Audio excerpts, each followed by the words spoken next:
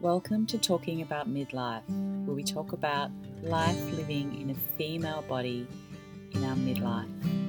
We talk about health, love, relationships, our inner world, aging, death, motherhood, and what it means to be a human at this time in the world. I am Kelly Sterling, and I hope you enjoyed listening to these stories that I'm sharing.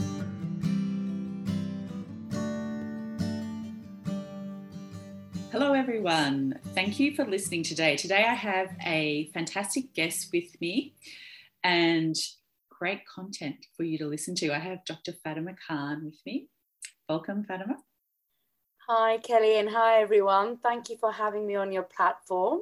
Thank you. So we're going to talk to you today about menopause, but really what we're going to talk about is demystifying hormone replacement therapy. And I realized that this is an area where a lot of women get nervous about when they think about it. Often I have clients that work with me who are going through their perimenopause transition and they're like, I don't want to have HRT. And I wonder sometimes if there's a little bit of shame or stigma about it. And so what I've noticed with my friends who've taken it is it's been very supportive to them through their transition for a variety of different reasons. And then I have other friends who've been able to deal with it holistically, looking at all their lifestyle factors in their life. And so one of the reasons that I asked Fatima on to the podcast, or if she'd be willing to have a chat, is because she is a menopause specialist and there's not many doctors around who are specifically trained and done deep training around menopause, but also she's incredibly holistic in how she works and how she does her work, and has many interests in alternative health as well. So Fatima, thanks so much for coming. Can you tell us a little bit about you and how you got to, what's been your pathway? Why did you want to become a doctor, and why menopause as an area of deep expertise for you? Yeah, I guess I'd probably start by saying I understand women more than probably women understand themselves for several reasons. I've been surrounded and raised by lots of women. So my mum's one of 4 sisters. My dad has got 3 sisters. So when I was growing up, I had about 6, 7 aunts around me. So it was a very what we call female dominant, but with lots of wisdom and strength. So I've always had this kind of mature woman who know what they stand for and kind of guide me along the way. But as a result, and I'm one of 3 sisters as well. And so I think what I've always experienced from a young age is periods, endometriosis, fibroids, and I've seen every single transition. So growing up, I saw my mum go through menopause, then my aunt go through menopause. Then I've seen my cousins go through getting pregnant, your antenatal, your postpartum. So I've kind of seen all the life transitions. I've always been fascinated by it. And so that was kind of my passion when it comes to women's health, but more specifically, why I went on to do menopause is my mum's sister got breast cancer when she was in her 50s and she never took HRT. And then her other sister got endometrial cancer. She never took HRT. And then my mother had quite bad endometriosis, had a hysterectomy, and as a result, stopped her HRT, although she suffered quite a few years. And so it always fascinated when I was doing my training, when they were all going through these, you could say common gynecological and cancers, but it was just this thing, well, I started to see patients in my practice who were coming in with kind of similar symptoms, and there just wasn't much support.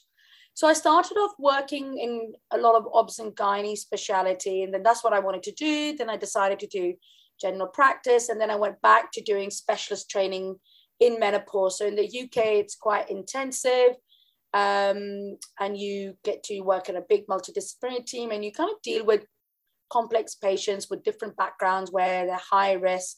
Either they've got clotting disorders or they've got breast cancers and all the other things. And it was just to understand why is it around midlife, and that can really be from early 40s to early 50s, women are more predisposed to getting gynecological cancers or breast cancer or any other type of cancer, what's happening with their reproductive biology, but what's happening with other parts of the hormone biology as well, and how's that interacting.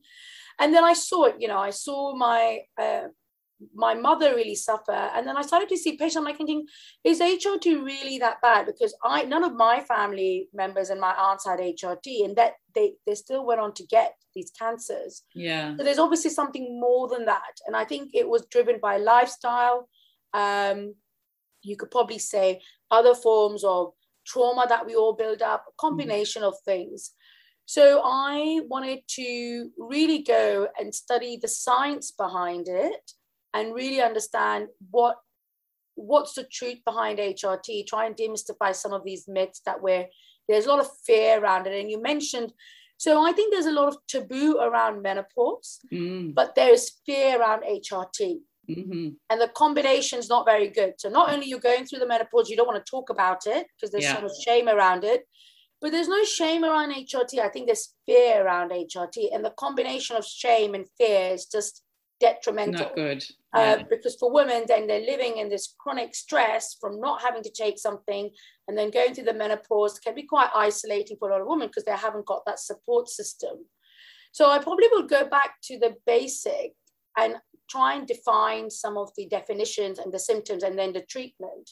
Yeah. But also my background is probably, I would just say, as a result, because none of my aunts and my family members took HRT, they're very much into using complementary therapies. And I don't actually say alternative, because I think even if you take HRT, you can take these therapies such as acupuncture, Chinese medicine, Ayurvedic medicine. They're all, and talking therapies, they're all phenomenal therapies which allow our bodies to kind of rebalance and heal and set that equilibrium that we kind of lose along the way. But going back to more the definitions of it, menopause is defined by your last menstrual period or the absence of period for 12 months duration. Mm-hmm. Mm-hmm. And the perimenopause is the time when you start noticing changes in your menstrual cycle leading up to the menopause. So that can start in a woman 5 to 8 years before. And it could be simple things such as your periods are becoming heavier, they're becoming lighter. Instead of bleeding for 5 days, they're going to 3 days. Or you're noticing instead of having a 28-day cycle, you're starting to now get something every 40 days or skipping them, or they're completely gone for a few months coming back. Yeah. So the first clue is to cycle track. Any changes in your cycle, menstrual cycle, shows that your reproductive hormones are fluctuating. Mm-hmm. And why is that important? Because reproductive hormones such as estrogen, even progesterone, and testosterone are not just important to produce a monthly cycle, but they have phenomenal impact on your mental health. Yeah. So I always say hormone health is mental health. Mm-hmm. And we haven't realized that mind-body connection, you can call it ovary-mind connection. 50% of the perimenopause symptoms are in the brain. Wow. And they start with mental health. So anxiety, low mood, low motivation, panic attacks. Mm-hmm. And when we're going to the more cognitive symptoms, which really impact women in the workplace, there'll be difficulty making decisions, forgetfulness, poor concentration, mm-hmm. Just that self-doubt comes in. And so a lot of my women that I see who are in executive roles, they'll say, I've been making these decisions for 20 years and now mm-hmm. I'm just umming and ahhing, and like nothing's changed, mm-hmm. So I think it's important to realize that if you're in the perimenopause experiencing any change in your menstrual cycle, that will have a direct impact on your mental health and your cognitive health. Yeah. And that's because estrogen is responsible and is a precursor for dopamine, which is mm-hmm. your hormone of reward, motivation, mm-hmm. joy, mm-hmm. And also your serotonin. So that's your happy hormone. So when we get a dip in estrogen, we get a dip in these hormones. So it's not unusual for you to suddenly have crying spells for no reason. You'll be sitting at work or at home and premenstrually you'll be like, I don't know why I'm just crying. So you'll get all these symptoms. And then of course, later on, as the hormones start to fluctuate or they're declining, we start noticing more the physical symptoms. So the night sweats, the hot flushes, the sleep disturbance, the dry, itchy skin. Mm-hmm. You also get things like palpitations, heart beating really fast.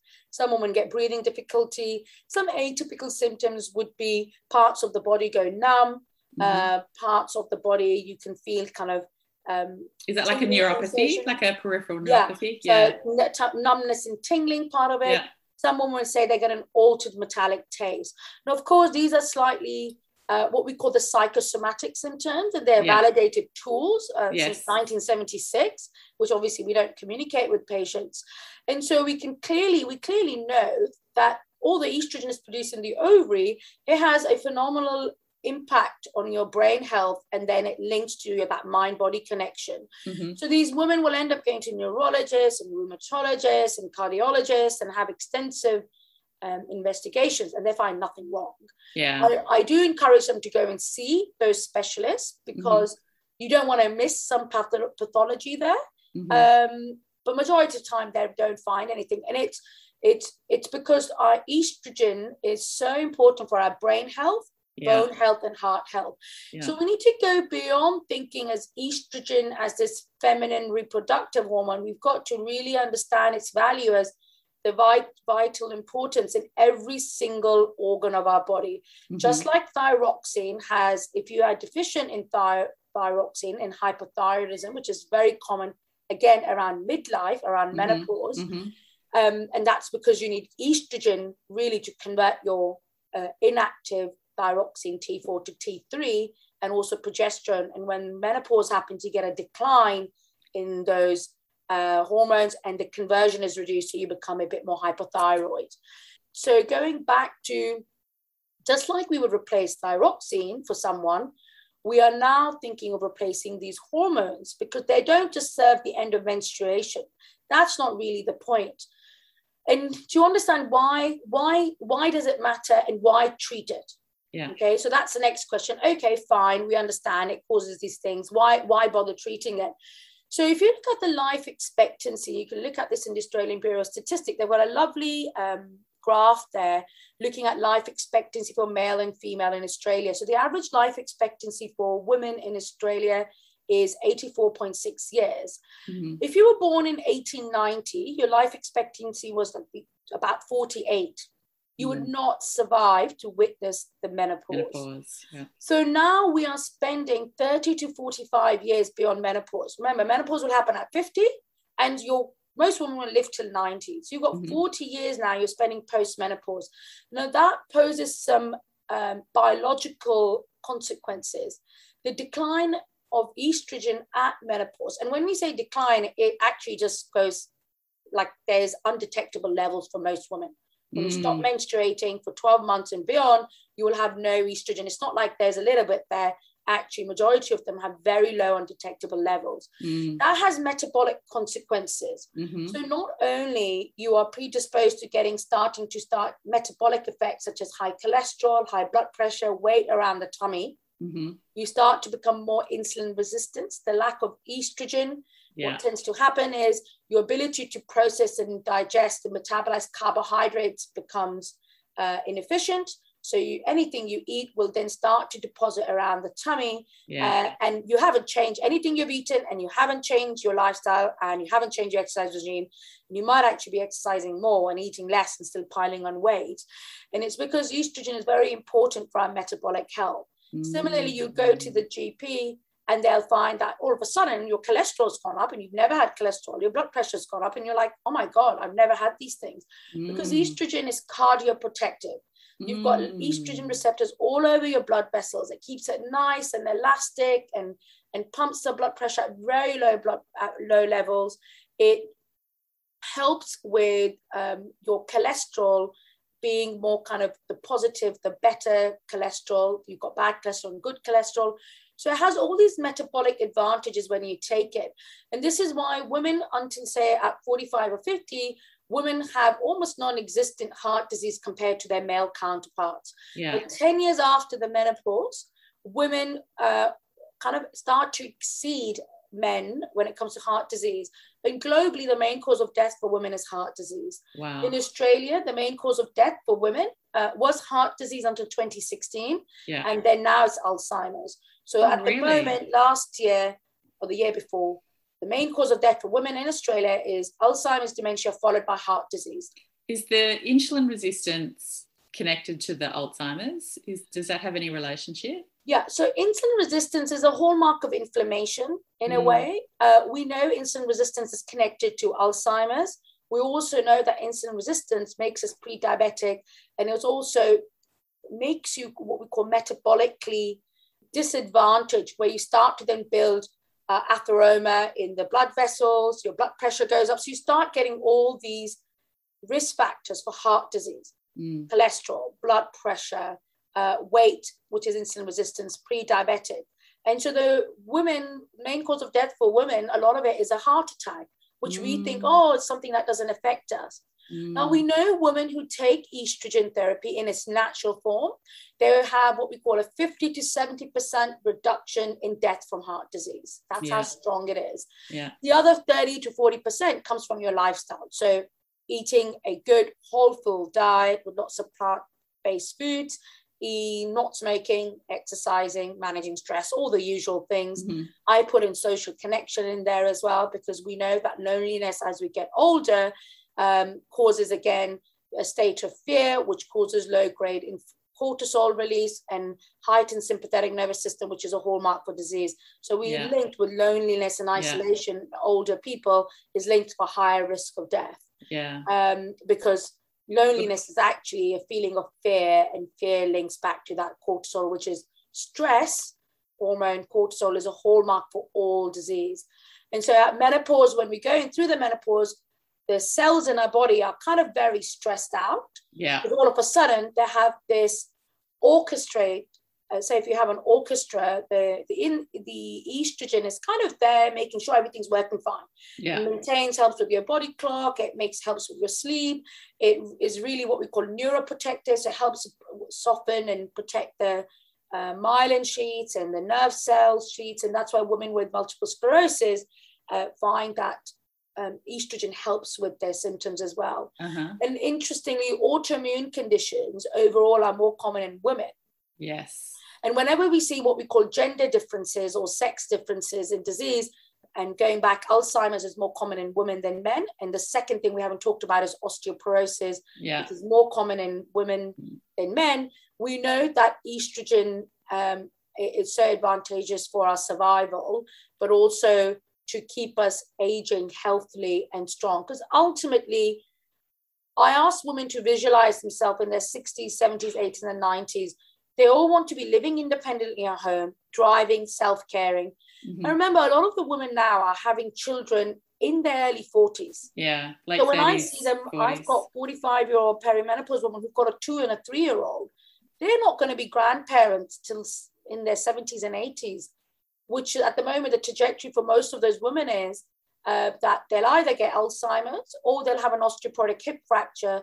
And we know women who have an osteoporotic hip fracture, 50 to 70% of them will not be able to go back and live an independent life. They'll be in an aged care facility. So the message is that at the time of menopause, the decline in estrogen predisposes you to osteoporosis, heart disease, and Alzheimer's, which are the main cause of disability and loss of independence and ill health as we get older. And no one talks about it because we think, we're old. But actually, we're not old. My eldest patient is 86 now. She lives on her own. She drives. Her memory is sharper than mine.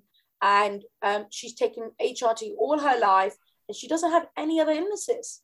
Doesn't have blood pressure, doesn't have heart disease. She's in fantastic shape. So I've just a question around how long you can take HRT, because a lot of people think, and I guess, a question that came up in my Facebook group when I asked people what their questions were, was like, well, are we just delaying the inevitable? But it's just how long is safe to take it? So I guess let's do a bit of history about HRT. So HRT is hormone replacement therapy. We now also call it MHT, which is menopause hormone therapy. And when it initially came out in the 1960s in America, they were just giving women estrogen. And it was this kind of, feminine forever, women don't need to age, and all of this kind of, the typical misogynist attitude that we have is like keeping women youthful and young. Because, and so there's all these other connotations about it. We probably won't dive into that. But the main thing was this, it was about, we found something that won't only just the whole thing was we can treat the menopause, but also prevent long-term illnesses. But they were only giving estrogen-only HRT. Now, if you have a uterus, which majority of us do, when we give estrogen only, that thickens your lining. Yes. And what happened very quickly was that we started to get a lot of women getting endometrial cancer. Endometrium is the lining of your womb. In your natural menstrual cycle, you produce estrogen predominantly the first 2 weeks of your cycle, and then mid-cycle you ovulate, and the last 2 weeks before your period, you produce predominantly progesterone. So in nature, we have estrogen, progesterone in balance. Estrogen is what we call proliferative. It grows cells, and progesterone opposes that cell growth. So it's a beautiful balance. When that imbalance isn't there, we start getting issues like endometriosis and then endometrial cancer. So what happened very soon, they realized we need to add in a progestogen to control the bleeding. But the problem was that the progestogen they added was a synthetic progestogen, and it was very strong. The good thing was it was very strong at controlling bleeding, and that's why they added it. So they did lots of trials of HRT, giving women HRT around the time of menopause when they were going through the symptoms. And the results were always very positive. There weren't any side effects when you take it around the time of menopause. And then they designed the Women's Health Initiative study, which basically was a study that showed that HRT causes breast cancer. Now, that study was never designed to look at the use of HRT in menopausal women. It was actually the average age of women in that study was 63. A lot of them were 10 years post-menopause. A lot of them hadn't actually taken HRT for 10 years. And so we restarted HRT for them. Some of them were obese, smokers, and had pre-established heart disease. So they were already what you call a very high-risk group. So if I take someone in their mid-60s, so the eldest was in their 70s, they haven't taken HRT for 10 years, then I gave them HRT. And the HRT they gave them was estrogen, which was conjugated equine estrogen. So it was from pregnant horses' urine in an oral tablet. And they gave medroxyprogesterone acetate, which is Provera, which is a synthetic progestogen. So if you look at it, they had these synthetic hormones, or oral hormones in kind of the cohort of women, which were high risk anyway. And so we had two groups of women who had a uterus, they were given the combined HRT, and then women who had a hysterectomy, removal of their uterus, were just given estrogen only. And this study cost almost $1 billion. And what happened was that there was a lot of pressure to be able to justify why we're doing the studies, what are the outcomes. And they're starting to notice some women were getting clots, blood clots and strokes, and some women were getting breast cancer. They weren't statistically significant. But what happened was, I think there's lots of stories, but they basically decided to stop the study, and then they released the statement, and it got to the press, and it wasn't what we call communicated effectively. Because when we talk about risk, percentages don't matter. You've got to look at the numbers, and it looks at how you look at statistics. So when they communicated the risk, they weren't communicated effectively, and they were overhyped. And they never really showed us about the effect of estrogen, only HRT in hysterectomized women, even in that what we call the randomized control study, which is a gold standard of studies, never showed an increased risk of breast cancer. It showed a risk in reduction of breast cancer, reduction in all chronic disease, a reduction in death from chronic disease, and slight life expectancy increase. But that never made the headlines. What made the headlines that when we give you combined HRT, that increases your risk of breast cancer. So let's talk about understanding risk of breast cancer. If I took 1,000 women between 50 and 59, 23 women, 23 per 1,000, or 1 in 7 will get breast cancer. So we all have this risk of getting breast cancer. If you had a hysterectomy, and if I gave you estrogen only HRT, your risk is not increased of getting breast cancer. It's 23 per 1,000 or 1 in 7. It does not increase. If anything, it's statistically shown to reduce your risk of breast cancer. And there was a study that came out, a follow-up study of the same woman done last year, showed that even when you take estrogen for as long as 20 years, there is no increased risk of breast cancer, and actually shows a reduction in breast cancer and death from breast cancer. When we add in a synthetic progestogen, such as Provera, you will get 4 extra cases. So instead of per 1,000 women, which is a small risk considering if you have 2 glasses of any alcohol beverage a night, you get 5 extra cases. And if you are smoking, that's 3 extra cases. And the list goes on and on. But more importantly, if your body mass index is more than 30, you're 24 extra cases. So being overweight or gaining weight, which is so easy at midlife, that's your biggest risk of getting breast cancer. And I always like to frame it like saying it's the irony of breast cancer is if we're so worried about hormone therapy, we introduce breast screening at 50 at the time of menopause when we have no or little estrogen. Yeah. How does that make sense? The risk of breast cancer goes up over 50 when we are post-menopause. In our reproductive years, we've got, we're producing hundreds, say 400 or 500 picomole, if not more, of estrogen per month in our ovulatory phases, in our pregnancy. Pregnancy is interesting. We produce a lot more progesterone naturally. And it's interesting now because as part of HRT now, we combine with something called micronized progesterone, which is natural progesterone. It's plant extracted. Yes. Because we've known estrogen doesn't cause breast cancer, but the synthetic progesterone does. So we now use micronized progesterone, which has been used in IVF and has also been used in pregnant women to prevent preterm birth up to 7 months. Right. And it's interesting because if you look at it when we're pregnant, we produce a lot of progesterone. And one of the theories is that progesterone is what we call anti-proliferative. It stops cell growth. Yeah. So when you have estrogen there, progesterone would block any cell growth that's stimulated with estrogen. So studies looking at estrogen combined with micronized progesterone have shown no increased risk in breast cancer. It's deemed to be neutral. And some studies have actually shown a slight reduction in breast cancer with it because of that progesterone blocking the estrogen receptor. And that's why we think in pregnancy, we produce a lot more progesterone than estrogen because it's got that protective effect on the breast. So that's a bit of little history and what the best treatment is. So going forward, if you want to try HRT, I always say you're correct. The conventional HRT is synthetic. It does carry a small risk of breast cancer. Yeah. And it also carries a small risk of getting blood clot. And that's because when you take an oral estrogen tablet, it's broken down by the liver, you can activate clotting factors. So we now bypass the liver by taking estrogen through the skin. So the safest form of HRT to take is what we call body identical. It has the same molecular structure as your own body, but it's licensed pharmaceutical grade. It's not compounded. Yeah. And when you take estrogen as a patch or a gel through the skin, it's neutral on the breast and it's neutral on the clotting pathways. And we take micronized progesterone, it is neutral on the clotting pathways and it's neutral on the breast. You can stay on it for as long as you need to, as long as your benefit of taking it outweighs the risk. Yeah. For majority of women taking that around the menopause and perimenopause, when majority of women don't have any illnesses really, what we're trying to do is replace the hormones that are missing and declining.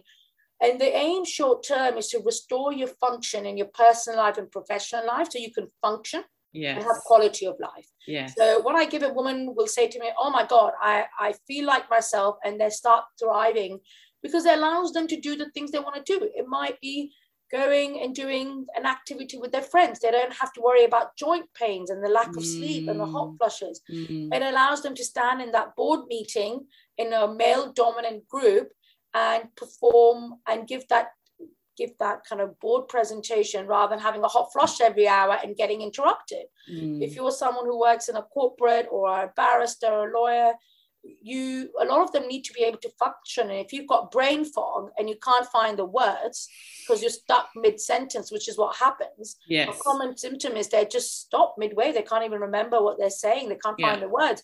I mean, imagine living like that for years, which brings me to how long does a menopause last?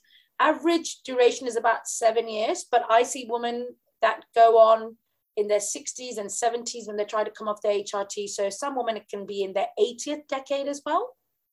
So in terms of the HRT and with regard to the physical symptoms, but also the mental ones that you talked about, because everything's interconnected, after someone has gone through the transition, do those symptoms tend to ease off? And does the body reach a new level of equilibrium, stability, if there's also been lifestyle changes as well?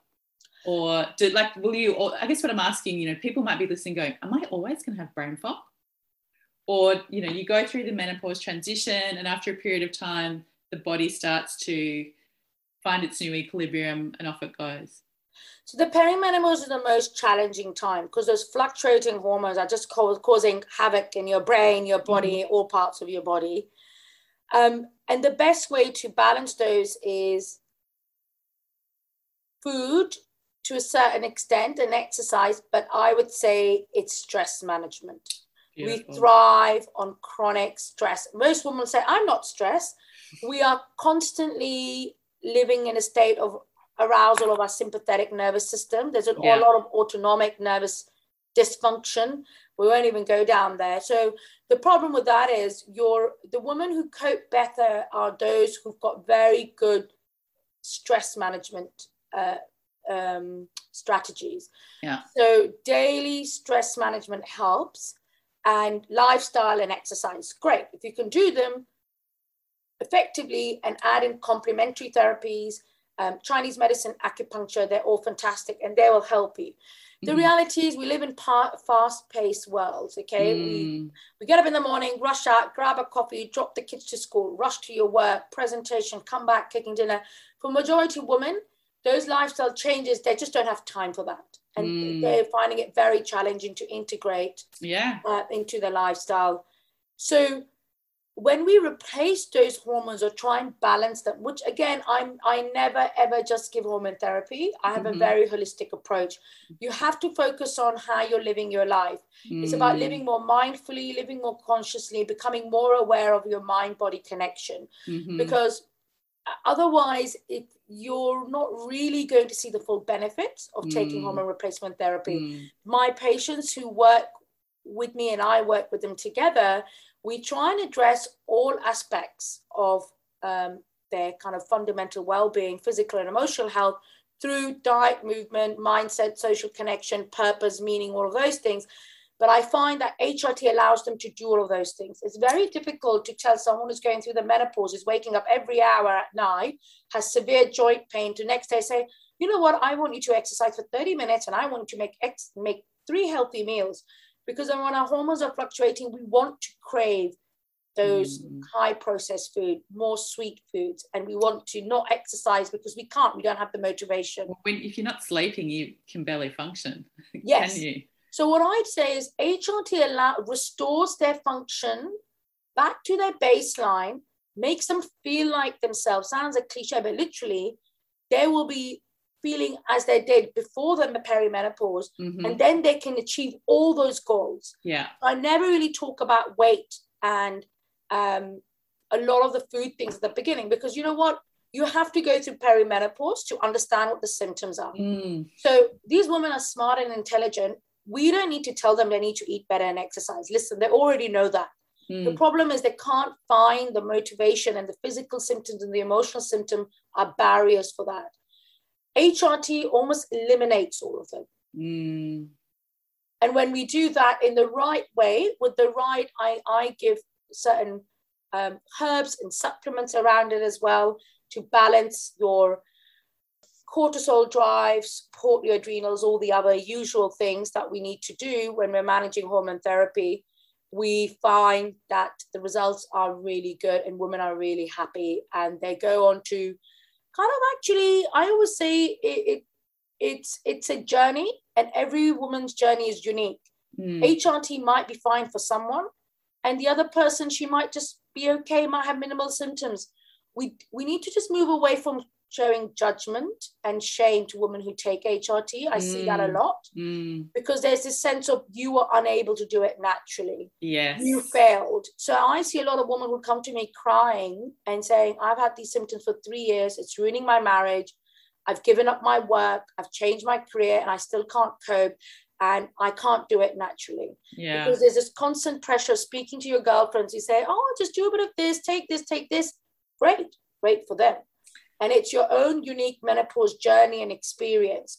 We can't impose our belief system onto other women, and there should be no shame and guilt associated with whatever path a woman chooses. Our job should be here to give them all the choices, and they're normally hormonal, non-hormonal, pharmaceutical, complementary, and lifestyle. And it's the woman's choice which order she chooses them and what she chooses. We need to kind of step away. There's already so much taboo and stigma around menopause. And on top of that, there's fear around HRT. And on top of that, we shame and put women through guilt of taking HRT. And I see that all the time. And then they don't tell their friends because they're scared of telling their friends. Absolutely. They'll try and tell them you're going to get breast cancer, you're going to get clot. Or they'll find that some women continue to like being in that victim mindset of feeling. They get so used to feeling disempowered, this state of chronic sleep deprivation. And they're like, I can't be around those friends because I moved on. I'm doing adventurous thing, because HRT allows for some women, not all women, to live their life, but also to reinvent and recreate and find this new meaning. So I think it's an exciting time, and every woman's life is a positive way to experience it when you've got the right support and the right narrative. So we need to change the narrative, reframe the menopause into, and I say explore, it's like curiosity, you know, that mind-body connection, try to feel what's happening. But you need support. With the absence of support and the right information, we're doing a disservice to women. We're losing women in the workforce. It has a direct impact on the economy and the healthcare economy, but also in the woman's ability for her relationships, in her intimate relationship, her relationship, most importantly, with herself. So, you know, I think my only thing, if I was to say, is like we need to have an open mind, have curiosity around this transition, and respect every woman's experience is going to be unique to her, and there's no one right way. For some women, it might be just doing simple yoga and mindfulness exercises. Fantastic. Changing your diet, great.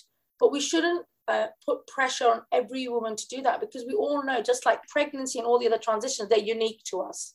They're so unique. And I mean, I certainly had women that I've worked with who haven't really had many physical symptoms, but they feel like an emotional train wreck. And they're like, you know, I haven't had the hot sweats, or I haven't had anything else, but, you know, I'm like, there's nothing wrong with you. Let's just go with this and see what we find. But I think that's the frustration thing, because there's nothing physical, but there is something wrong with them. As you know, our emotions and our mind are connected to the body. So I guess what I'm saying is there's nothing wrong with having emotions. Yes. You know, like yes, that's a perfectly normal. Exactly. Yeah. I think but I think the point is they still find that it's a struggle, because they don't find the right support, because when they go to the doctors, they say the same thing. Yeah. They say, all your bloods are normal, everything's fine, nothing we can do, give you an antidepressant. But they're like, but I'm not depressed. Yeah. And so the problem, there's a big void between healthcare professional and understanding that our reproductive hormones have an impact on our mental health. Exactly. That's why 50% of women will get given antidepressants, which help to a certain extent, but they'll still have ongoing symptoms. And the distressing symptoms are the mental health symptoms and the cognitive symptoms. Most women will be able to put up with the hot flushes and night sweats. Yeah. It's the ability, they just don't understand where they are. They've lost their confidence, they've lost their direction in life, they don't know who they are. It's almost like an alien's come and abducted their body, some of them will say. You know, and it's just one day is a good day, the same day, the afternoon, they could be having crying spells. I mean, you want to have some form of emotional balance and regularity. And I know you do a lot of work with that. But I think we need to show a bit more empathy of how disruptive this is in a woman's life with those fluctuations. The post-menopause is a bit better, because the hormones, when they go decline, you kind of don't have the fluctuations, but it's kind of just very low. Yeah. Lack of motivation, low mood, no enthusiasm. This kind of flatness comes into kind of this lack of joy in life and lack of enthusiasm. But, you know, I think it's important to validate women's emotions, number one, because a lot of the time we'll say to them in healthcare professionals, there's nothing wrong with you, just put up with it. I just don't think that's good enough. We need to signpost them more to better resources. And it's all about being validated. It's all about someone saying, you know what, I feel the same. And I hear you. Yeah, I hear you. Yeah. Because at the moment there's a lot of dismiss saying, oh, well, my mother went through menopause and she didn't take anything. I mean, well, that doesn't help because she's not your mother and you're not your mother. Yeah. I think it's the challenge is we homogenize everything, don't we? And we're also unique, and every journey that every person has through their life is completely unique because of all their experiences and what they've been through. And menopause is another one. And so whatever comes up is relevant for that particular person. And when we start to acknowledge that, and the other thing that I find, and I know you talked about people comparing, but and saying, oh, well, I don't experience that. When what I found useful in my Magnificent Midlife course with women is teaching them how to listen with empathy and compassion for their sisters. So I do a lot of work with them around the sisterhood wounding that a lot of women have that makes them competitive. But once we get to that point where they can just listen to each other and just kind of be with what's going on for that person and just listen to them and learn to reflect back, I see a lot of them, they just relax and they're like, oh, I can just be me. And you're just being you, but we can share these stories and actually, wow, I'm, okay, other people have other stuff going on and I've got my thing, but slightly same but different, like, wow, okay. And so they don't feel so isolated, lonely. So there's so much power in creating that circle of support. Yes. And teaching them sort of how to listen to their own body, but also just how to be there for each other as well and just share. I think it is. And I find that a lot of women will speak to other women, but again, the problem lies with they're all feeling the same and they want to feel good. So I think community is important, but we need solutions. Yeah. And I always say knowledge is power, and it's about knowing choice, because when you know Correct. your choices, you feel empowered. When you get given no choice, and the only choice is HRT and it's going to cause breast cancer, there's so much fear around that.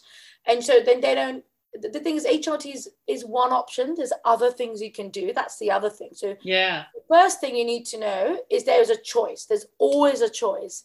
When we don't have a choice, we feel quite disempowered and we can go back into feeling quite in that victim mindset, which doesn't serve us. Because what we want to do is see this transition as where we're feeling empowered, we can make decisions, and we can come to the other end feeling more strong, we find maybe a different meaning, what we want to do. Some women go on to get different careers. The journey can be really enlightening for some women if it's supported and they're allowed to feel better. Yeah. But I find a lot of the women, unfortunately, stay in this low-level functioning because they just don't feel great. And they don't feel supported. Continue for weeks and months and years of not feeling great. And as a result, they're not empowered and they're not happy and they're not enjoying life. And then they're accumulating all these other risks as well. And we don't want that for women. We want them to be flourishing in their what we call post-reproductive years. You want to be in your 60s, 70s. You want to be running after your grandchildren. You want to be playing tennis. So I think it's about visualizing how you want to age and what do you want for your future. And you make the choice that suits you. Don't listen to the people around you. This is not their life. This is not their menopause journey. It's your decision and you have to live with it. And that comes back to, as you said, about kind of connecting to yourself and finding that deeper sense of meaning of what is it that you want out of your life and how you want to live your life. As you said, we're conditioned in society to live a certain way and behave a certain way and take on these certain roles. But I think menopause is a time which can be very liberating because you kind of just don't care about other people. And it's about actually, what am I going to do for myself? Children have gone. I've kind of done all the things in my career. What do I want to do that brings joy to me? It's kind of a bit more self-care, self-prioritization time. And if you look at it in a more positive way, women do phenomenal things. I think this is the real time when you can really flourish. Yeah, absolutely. I mean, I've seen some women, some mentors that I've had throughout my career who've just done phenomenal things as they've moved past menopause. And I remember one of my teachers said to me about 6 or 7 years ago when I started my perimenopause journey, she was like, oh, menopause was the best thing that ever happened to me. She's strutting her stuff at nearly 70. And I'm like, really? And she said, oh, for the first time in my life in years, I wasn't ruled by my hormones. It's great. And now I'm off doing it. She basically birthed she had a massive career change, birthed another business, and off she went. If you look at it, I guess, from a mind, body, spirit perspective, what do you think the deeper meaning of this transition is about? I mean, it depends what you do. In Eastern cultures, there's no word for menopause, okay? They don't tend to get much symptom. And also the perception of older women is very different. So in Asia, there's a sense of, in Chinese medicine, it's the second spring. Yeah. There's an element of wisdom and, shedding your old past and kind of entering this time in life, which is, it's a different phase of life. It's important to appreciate that. I don't like to use the word transition, the word change, because change is linked with fear, uncertainty. It's a transition, just like puberty is a transition, we accept that. Pregnancy is a transition, we accept that. Menopause is a transition, we need to accept it. It's only really, if you look at it in Western cultures, it's got a negative connotations. Yeah. There's a lot of Eastern culture, when women are going through menopause, they're actually don't have symptoms, but also there's tremendous amount of support for them. Yeah. Their whole mindset is different. They don't really thrive in stress. It's a different way of living and approaching that. There's a lot of spirituality involved in it. There's no such thing as hormone replacement therapy. And as I said, there isn't much in terms of symptoms either. Yeah. But in the West, we get more because we have an epidemic of stress, okay, and as autonomic nervous dysfunction in a way. Yeah. And all these living in a patriarchal society where we are put in, where we don't fit in. As you said, we were having this conversation, we're constantly subconsciously, which is 90%, we're not even aware of this, but actually we're at dis-ease in our presence in this world. Yes. And so the problem with that is subconsciously we feel like we've got to look a certain way, we've got to weigh a certain way, we can't age. And what's our relevance in society? It's only when you're youthful and when you're young and reproducing. Post-menopause, no one cares about you, because our perspective of older women are very different in the West than they are in the East. Yes. East, I would say it's a lot to do with wisdom. They're really integral part of the family. They're not irrelevant. They become very relevant. Yeah. So different culture connotations and are very different. And I think there's all these other grandmother hypotheses as well about when you are not reproducing, you're more available to look after kind of evolutionary terms of the young ones. Yeah. So there's loads of theories around that. And it all depends on what your belief is around the menopause in your life. So if you're someone who's very spiritual, and some of them will just manage it in that lovely spiritual way of accepting that, because acceptance is very powerful. Yes. When you deny something, that transition, you're in conflict with that transition. You're not going to support it. Yes. You fear it. You're going to have negative consequences in your body. But when we accept the changes or the transition, more accurately, we're more in harmony with our body. And when we're in harmony, that stress is reduced and we're more accepting. But the problem is there's a huge taboo around the menopause. So, and then on top of that, you've got the society, which we're trying. Menopause means you're irrelevant, unfortunately. It means you're old, you're disposable. And those connotations aren't very positive. In certain societies, certain cultures, it's not necessarily global. That is changing now. And I think so there's lots of belief, depends on what lens you're using to look at the menopause. For some of them it's very spiritual, and that's fantastic, but not all women are spiritual. Yes. Some women just won't involve in yoga and doing spirit. They just got different perspectives. So you've got to tailor make a solution for every woman. As I said, we're all different. So we've got to provide a solution for every woman, and there's something for every woman. And so there's no need to continue suffering. but there are things that we can give you to support you on this journey that are in alignment with your value and your belief system around the menopause. So, but I think the main thing is to realize it's a positive transition if you've got the right support. That's awesome. Thank you so much for that. This beautiful way to end the podcast. I think we'll have to have another podcast talking about this, because there's so much. And thank you so much, Fatima, for coming today. No, thank you for having me, Kelly. I really hope that women find this useful. I feel like I've done lots of talking. I was trying to get everything into the podcast. That's okay. And you can see it's a minefield. There's just so much you can talk about. There is, and I think that to that point, this is a multifaceted journey. Do you know, like there are so many different lenses that we look through to see what's going on. And like I say to everyone I work with, you know, what this person experiences is going to be different to you, because you're you, and what your journey is relevant to you, and that's your journey. So. Yes.